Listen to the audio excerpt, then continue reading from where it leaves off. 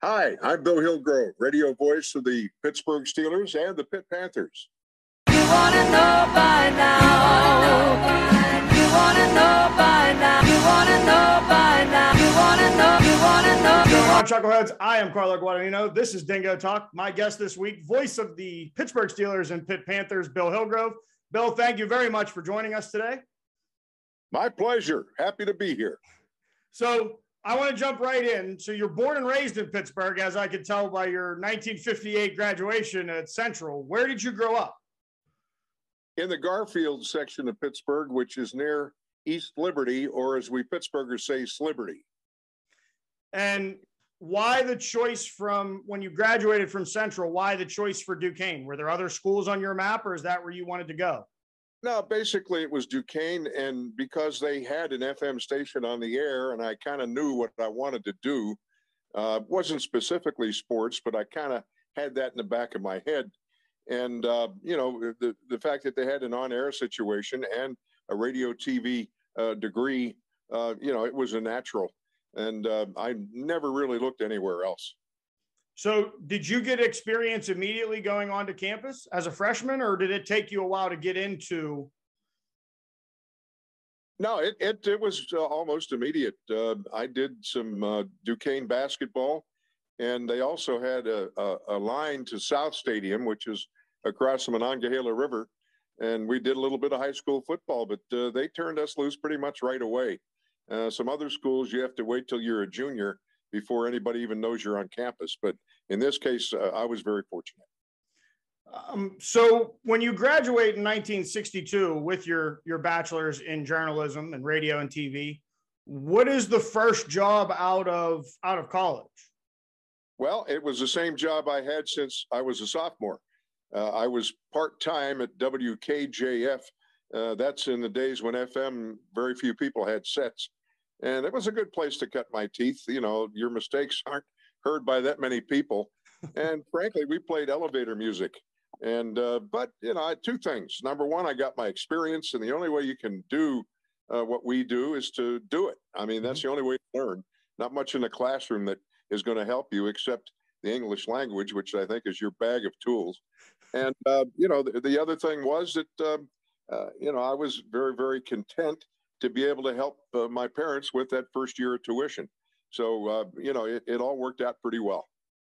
So after how many years are you with your first job before you make the jump to being with the Pitt Panthers and it's WTAE, but it was also Hearst Broadcasting and all that. When does that all come into play? Okay, it was 3 years part-time, and then when I graduated, they offered me a full-time position at KJF, and I did everything. I did news. I sat between the tables and read the labels, playing records, and did some promotion, and it was a good experience in that regard. And that was 5 years of full-time.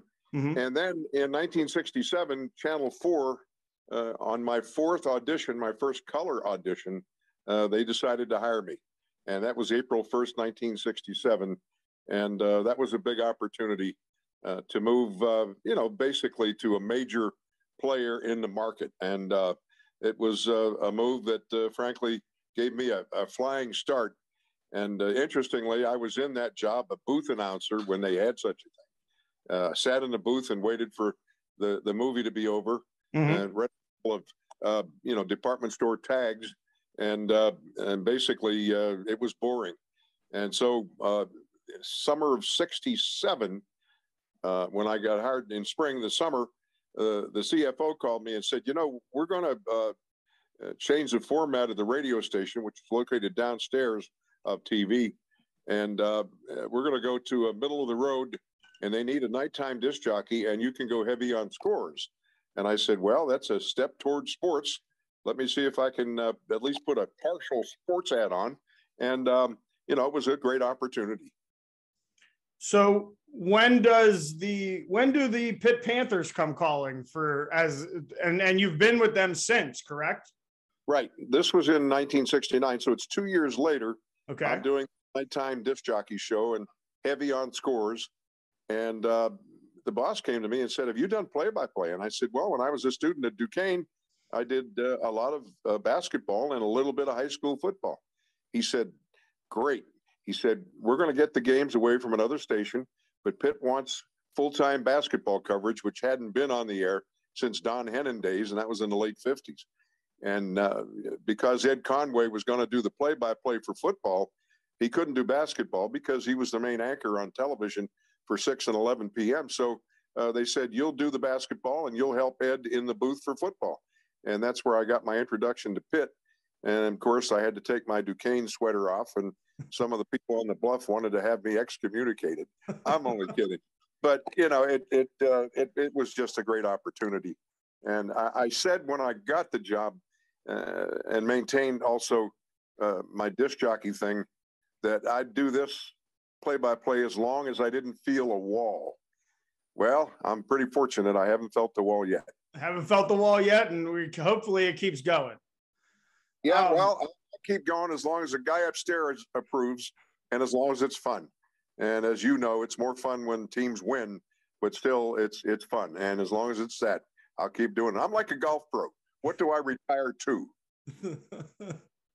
Yeah, what are you supposed to? Are you supposed to go golfing after? Like when you're done, do you just ride off into the sunset and golf every day? Is that the next move? No, you know what I often said as I looked ahead, distantly ahead, I said my ideal retirement would be an 8 o'clock tee time and a 12:30 post time. I do like the races. I do like the horses.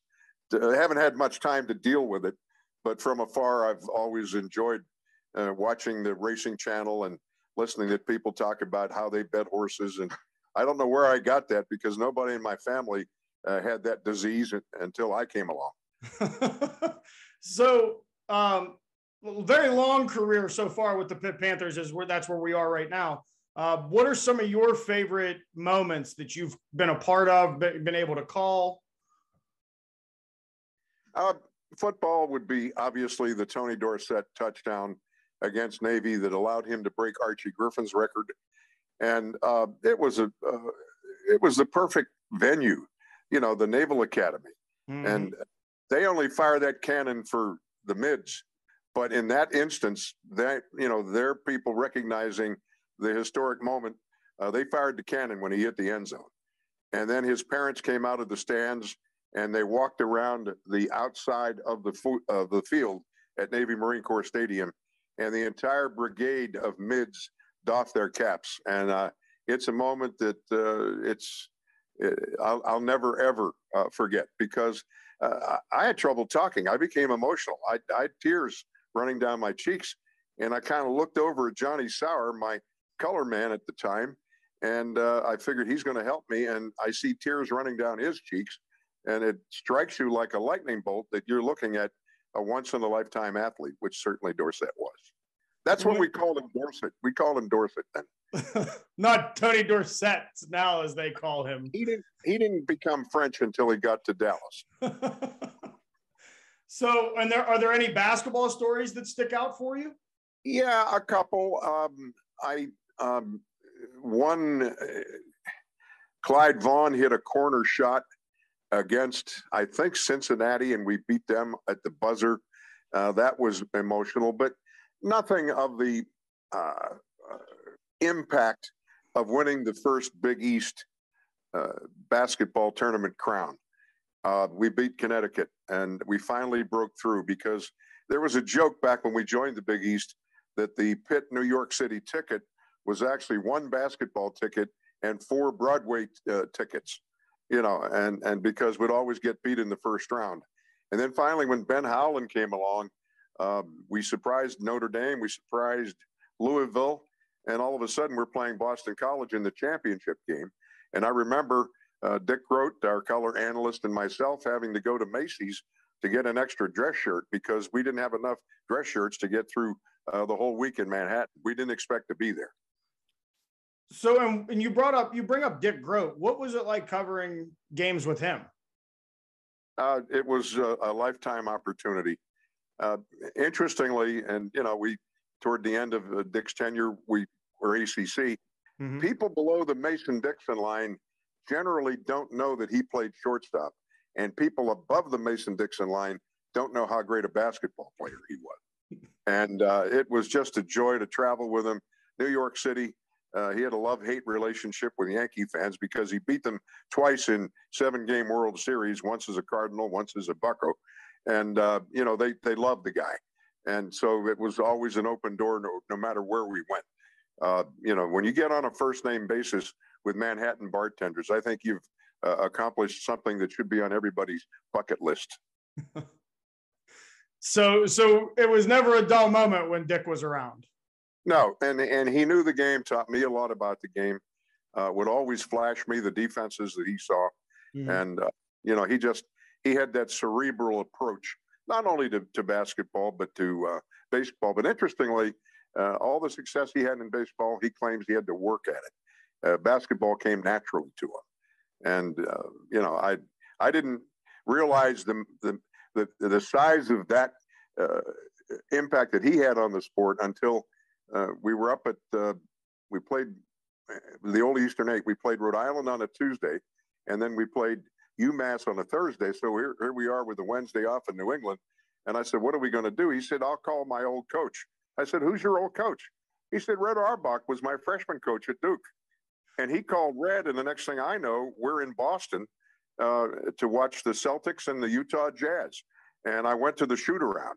And there's Danny Ainge, and there's Robert Parrish, and Kevin McHale, and Larry Bird, and Casey Jones as the coach.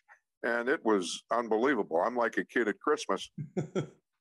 When the shoot-around was over, I'm walking back through the hallway, and here comes Dick out of Red's office with Red in trail. And he said, Coach, I want you to meet my partner, Bill Hillgrove.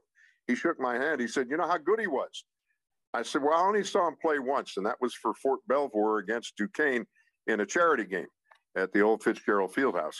And he said, you know how good he was? I said, he was pretty good. Pretty good. I'll tell you how good he was. If he sticks with the big ball instead of that stupid little ball, he said, he's as good as Cousy.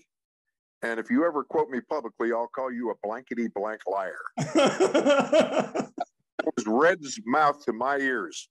And that told me what I think the greatest mind in basketball thought of my partner.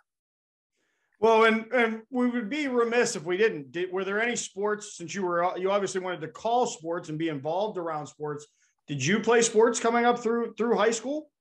I lived near a ball field, spent morning till night at Fort Pitt Field in Garfield on top of the hill. And I became a pretty good baseball player. I was an outfielder. I had pretty good speed. But I always, as I looked from the top of Fort Pitt Hill, as twilight would set in, I could see the light standards at Forbes Field for a night game. And I said to myself, I'd like to be part of that sometime, thinking that I wanted to play Major League Baseball. Well, I wasn't the best kid in my neighborhood, let alone, good enough to make the major leagues.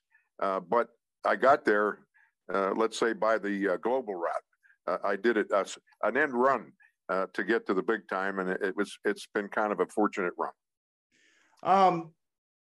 Now you brought up Ben Howland, and there were some great teams that came through during his time at Pitt. There were some great teams with Jamie Dixon. What's been the problem since Jamie left? Why has there been a struggle to bring?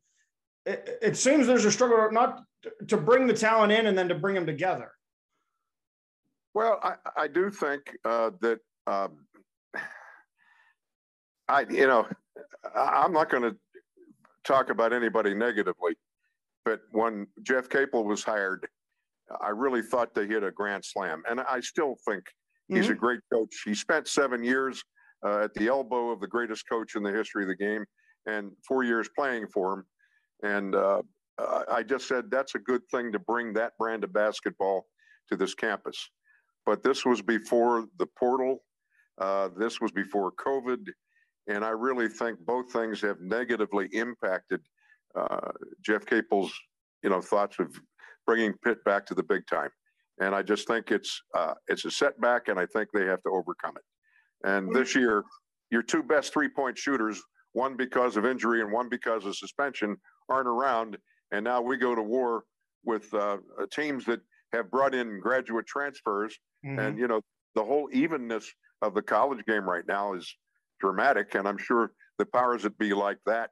But I don't like the portal because it encourages young people to quit. If a freshman only gets 5 minutes a game, he looks down the road where the grass might appear to be greener and says, well, I can get 10 minutes a game in that program. And I don't think real life is like that. There's no greener grass in real life. You have to play the hand that's dealt you. And I think we're teaching young kids to quit. But that having been said, there's nothing you can do about it. Okay, you can benefit from the transfer portal, but I think it's negatively impacted the game because of the newness of every team. And this is just about every team we've faced this year has had transfers.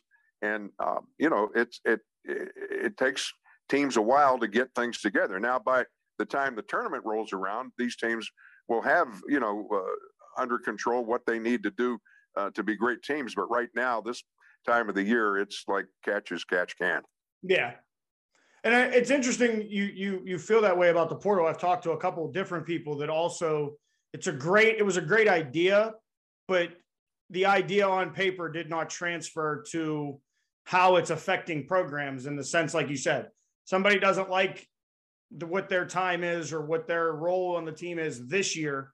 They look down the road and say, oh, well, I can go here and they'll play me. Well, what happens then? You get down the road, they don't play you. You're going to do it again, and you just can keep doing it. It's a slippery slope, I guess we would say. I think that's a good way to put it. Now,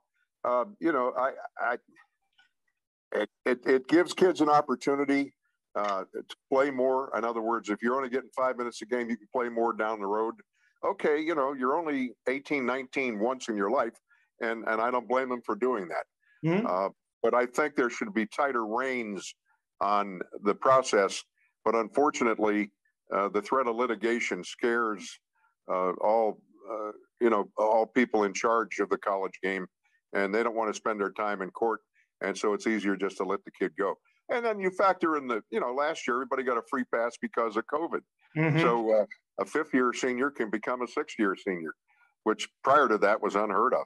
Yeah. The Pitt football team has a couple of 7-year kids because of mitigating injury circumstances earlier in their careers. So it's crazy, but hey, you deal with it. When we jump into Pitt football, I got 2 quick questions, and then we're going to send it to a break. First, any inside on Kenny Pickett?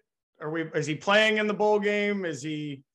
At first, he said he was going to. That was right after the great win over Wake Forest to win the ACC title.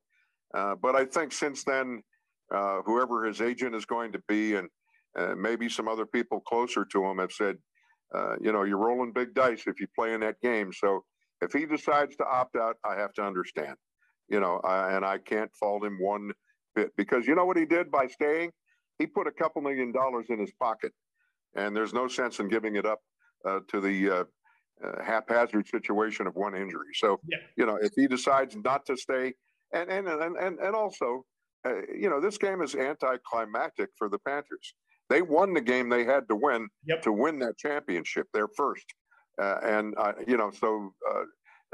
If that's the way it plays out, hey, I get to spend part of a New Year's week in a warm weather climate and in a dome for the game. So I don't care personally. Of course, I'm being selfish. And then my last question, and it also has to do with Kenny Pickett. It has to do with the Wake Forest game. I think it's the Kenny Pickett rule now, the fake slide. Great decision, because it results in 6. What do you think of the move, though? I never questioned it when he did it. And apparently the TV guys did and said it's unsportsmanlike, where you go to offer yourself up and then all of a sudden keep running. And I see the weakness of that. Mm-hmm. But, okay, let's just say this. You're playing football. I think a quarterback out of the pocket is a running back. And so I think the slide rule is stupid anyhow. And so, just eliminate that, and then you don't have to have the Kenny Pickett rule. Because now you're giving the officials one more thing to decide. Mm-hmm. First of all, where he starts the slide is where the play should end. Now, if he fakes the slide, you got to bring it back a couple. You're putting too much on the officials, and goodness knows their plate is full enough as it is. Absolutely. So we've come to that point. We're going to send it to our sponsor, Chambers General Store in Bethany, West Virginia. Chambers doesn't have it, you don't need it. And if you've ever come to Bethany and not driven through Main Street and stopped at Chambers, then I don't know how you made it here, because there's one thing on Main Street. It's Chambers General Store. It's been here since 1917. They have everything. Breakfast sandwiches, biscuits and gravy. There's soups every day. There's a lunch special. You can get a deli sandwich made from pretty much every deli meat that he has. And while you're doing that, you can buy tools and anything you could need for a college dorm, fixing up your house. It is a true blue general store located here in Bethany, West Virginia. I am Carlo Guadagnino. This is Dingo Talk. My guest, voice of the Pitt Panthers and Pittsburgh Steelers, Bill Hillgrove, and we will be right back.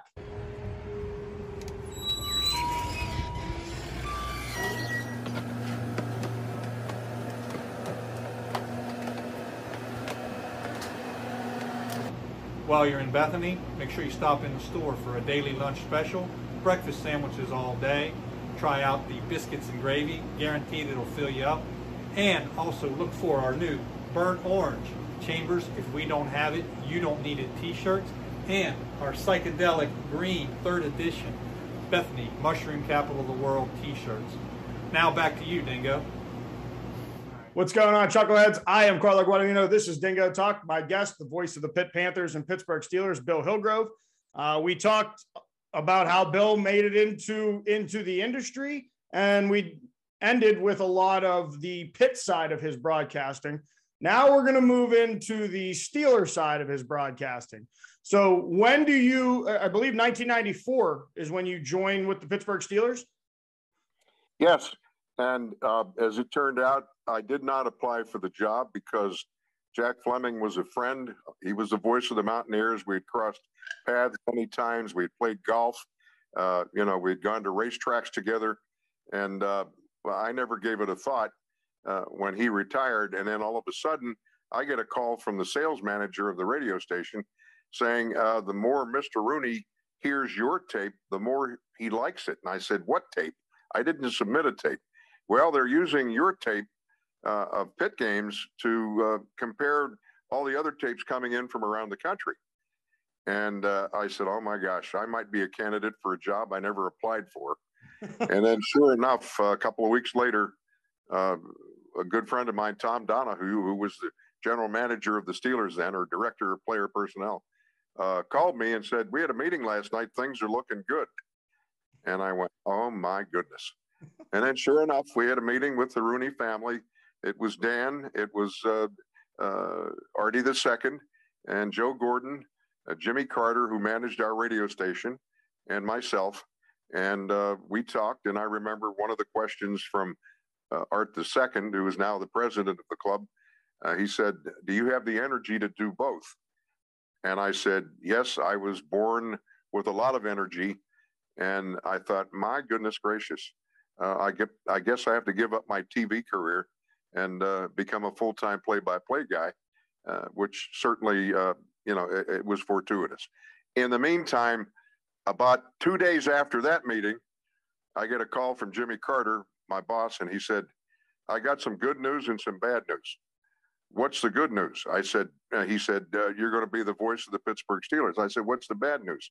He said, you're going to take one hell of a pay cut, because I was making TV wages then. And now to go back to radio, to me, it was a slight step back and the opportunity to take big steps forward. And it's worked out very well.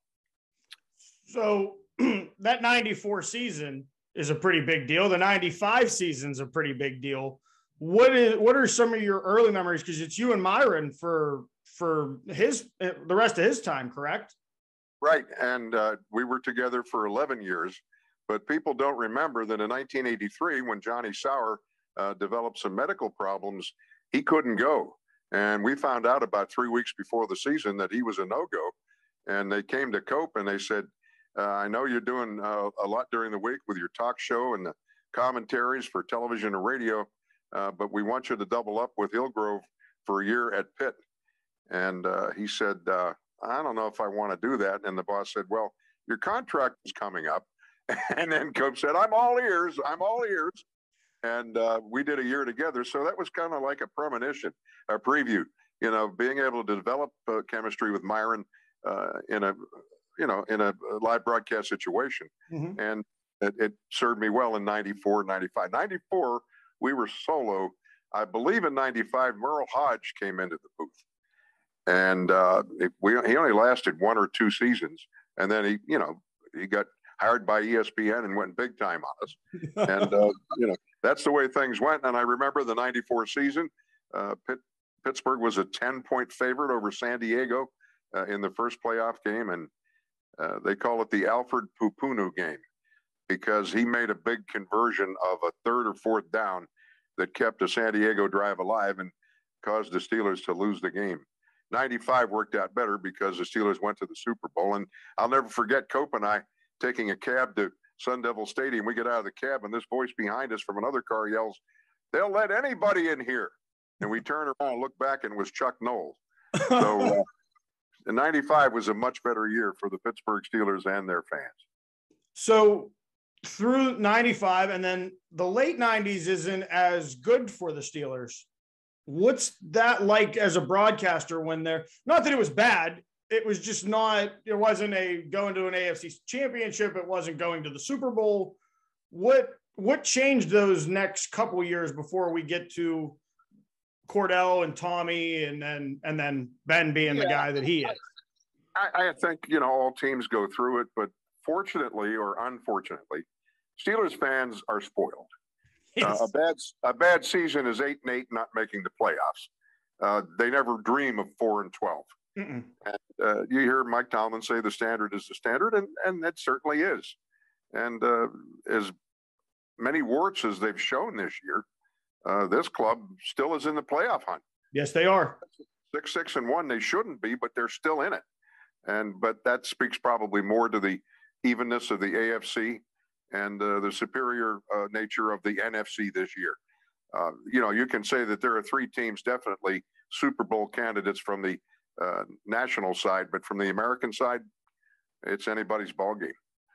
Well, and so let's go through a typical day. First, I want to go through one of the post game, or not post game, the Tuesday press conference. What is a Tuesday press conference day like for you? Well, having to split the two, Monday is the Pitt news conference day and Tuesday is the Steeler news conference day. So I try to keep it that way, make Monday a Pitt prep day, get the stats together, get the charts ready for next week. And then Tuesday, a Steelers day. And, it seems to have worked out pretty well because, you have to separate the two. I remember my first fear was 94, my first year with the Steelers. Well, Pitt's running back wore 29. His name was Curtis Martin. And Steelers running back Barry Foster was 29. And I said, "Oh, Billy, don't get the two of them confused." And fortunately, that never did occur. But, I keep them separate. And I think that's good because, I basically work for both programs. And fortunately for me, at one time, they considered themselves rivals. And so it was unthinkable that one guy could do both. But when, the Heinz Field was developed and built and UPMC got involved, it brought the two teams together because they were going to share a stadium. And I think the thinking was then, well, if we share a stadium, why can't we share an announcer? And so that all changed, and I was lucky enough to be there when it all happened.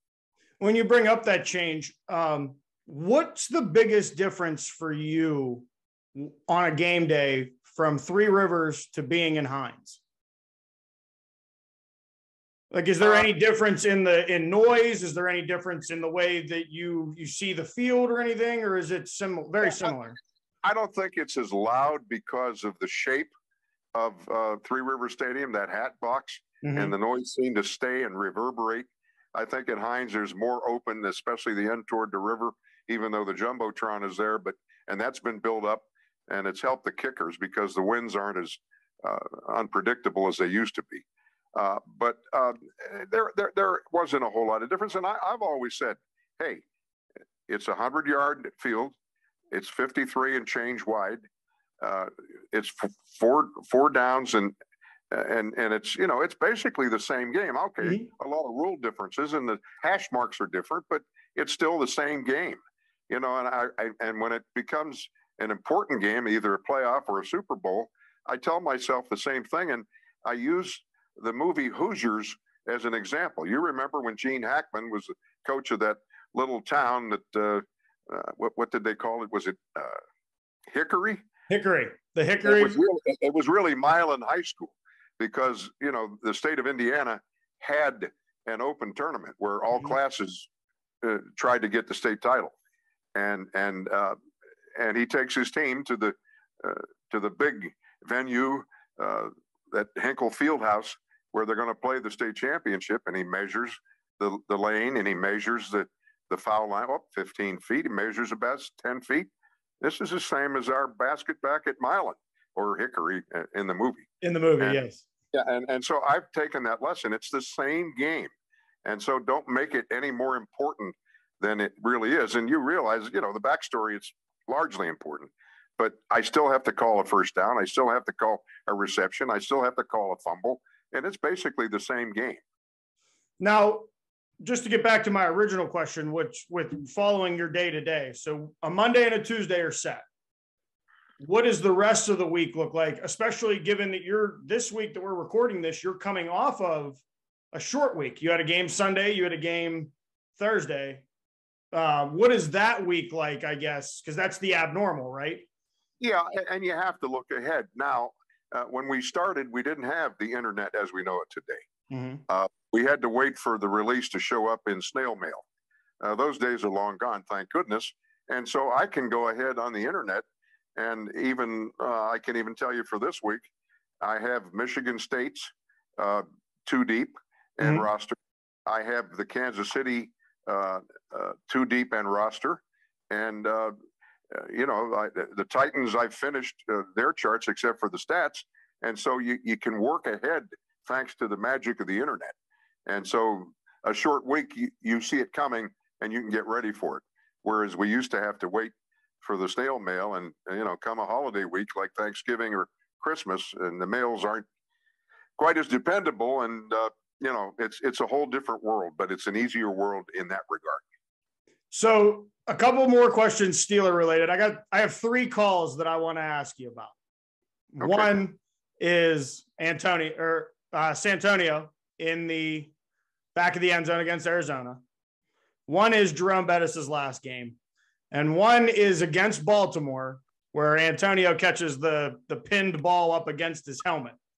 I want to start with the Santonio catch. What is that similar to the Tony Dorsett reaction? Like you have to call it, but it's also like, whoa, this just happened. Like, no question. And at Raymond James, our booth was opposite that on the other side of the field, and it was down to my left. And so my view of that play, even with binoculars, I was obscured. Mm-hmm. Ed Conway, who was my mentor and the guy who called the Pitt games when I first started in this business, taught me something that's invaluable. Watch the official. And I watched that official, and I can't remember who it was. If you'd give me the name, I'd say, yeah, that's him. But I watched that official straddling the out-of-bounds marker, looking at Santonio and his feet and looking for the catch. And when I saw his hands hit his hips, I said, here comes a touchdown signal. And that's when I called touchdown. And I am so thankful that I had that help and that tip to be able to call it properly. That was a great moment. Ben put that team on his shoulders and marched them down the field. Santonio should have caught the one in the left side of the end zone on the previous play. Yes, he should have.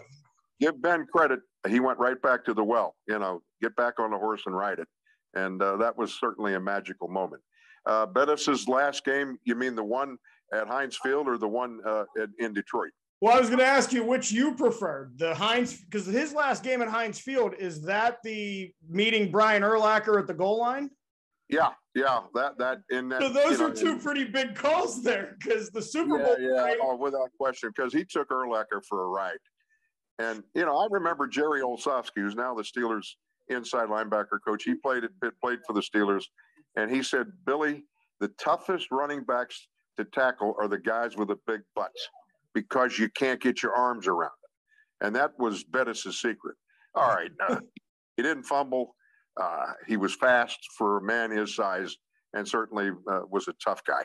And I remember after that game, I had promised an autographed football to somebody for a Christmas present, and it was right near Christmas.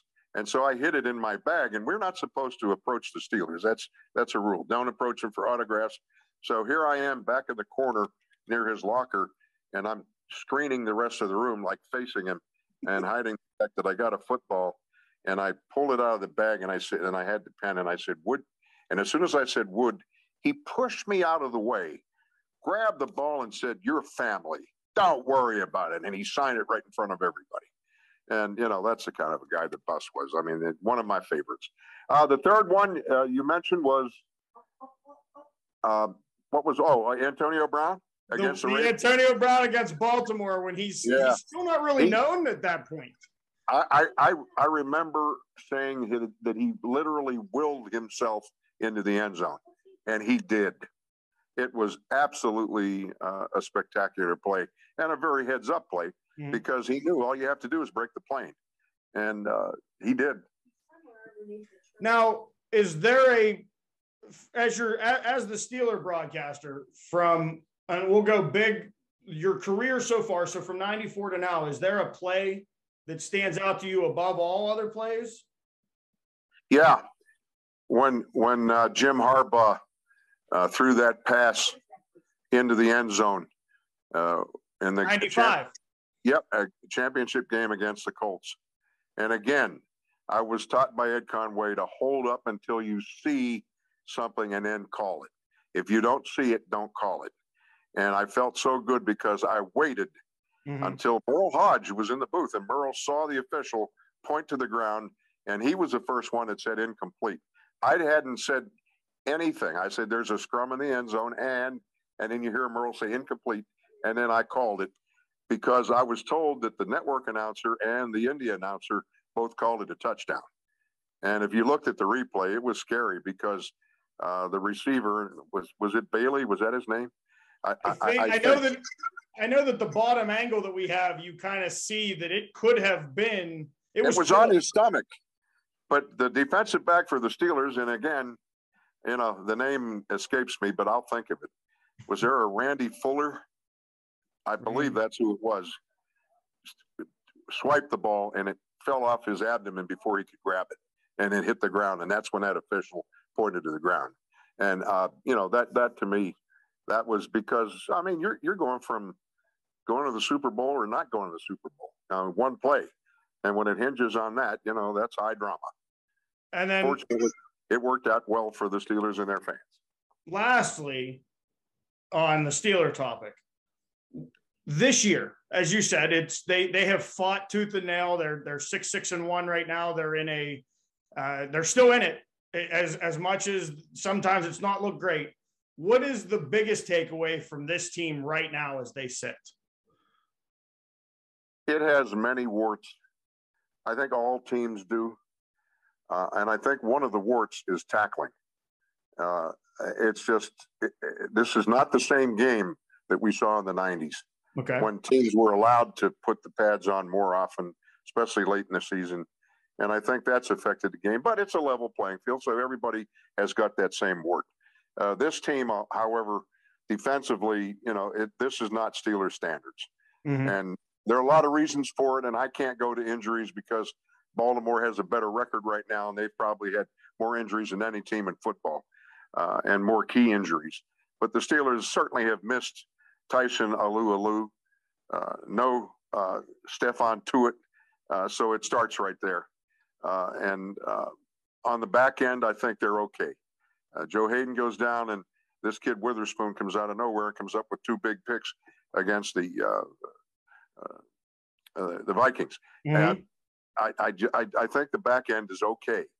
They don't have a Mike Hilton now, and he used to blitz from that corner slot, that slot corner or whatever they call it, and get to the quarterbacks. We don't have that element right now. And as a result, this defense, you can score on it and you can run on it. And we've shown the ability to give up the passes too. But, this is not the typical Steelers defense.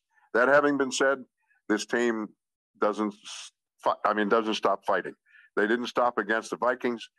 When you start at your own 4-yard line with no timeouts and with 2 minutes to go, and you have the ball in their end zone at the end of the game, to me, that's a measure of character. Absolutely. And that's what I see. And I see it with Ben, and I see it with the entire team. It's not that they're not trying. It's just that they just haven't had the success that we're used to. That having been said, they're still in it. And as you said at the beginning of this segment, specifically, Steeler fans are spoiled because a bad season can be 8-8 and not making the playoffs. And there's no mental, like the next year, you're not thinking coming in, well, they could go 4-12 this year, or 4-13, I guess it would be this season, but that's beside the point. It's just that it's interesting to see the way the fan base reacts when there is a little bit of adversity. And this season has shown that a little bit. I think the end of last season showed that a little bit. Yep, no question about it. But I think fans are fans. I just think that Steelers fans, I think one of the reasons that they're so obvious is that the Steelers fans travel better than anybody in the NFL. It's almost like an Alabama or a Notre Dame, and there's a socioeconomic factor at play. And that's the fact when the steel industry died, we chased a lot of kids out of Pittsburgh to go get jobs around the country, and they're still Steelers fans.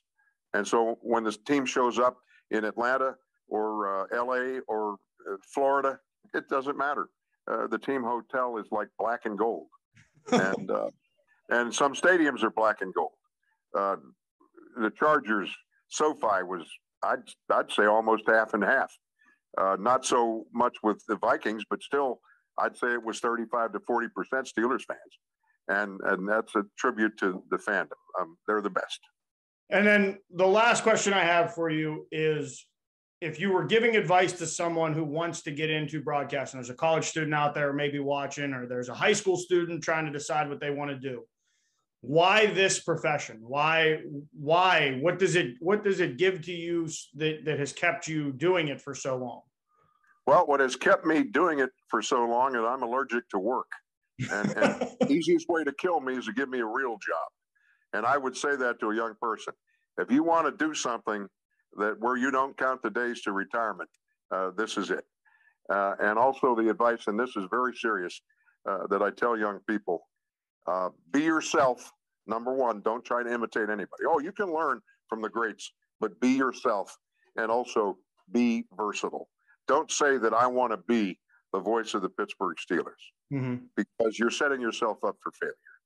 And like I say, I've been blessed and lucky in that regard. But, let the gentle winds push your talents toward a goal. And don't say, I want to be this, because you set yourself up for not being that. And that's not good. You can't do that to yourself. Well, Bill, I want to say thank you for the last, I guess it would be 30 years of listening to you on the radio, or 26 years of listening to you cover Steeler games. Oh, well, you're making me an old man. and I will say this. When I was born, the Dead Sea wasn't even sick.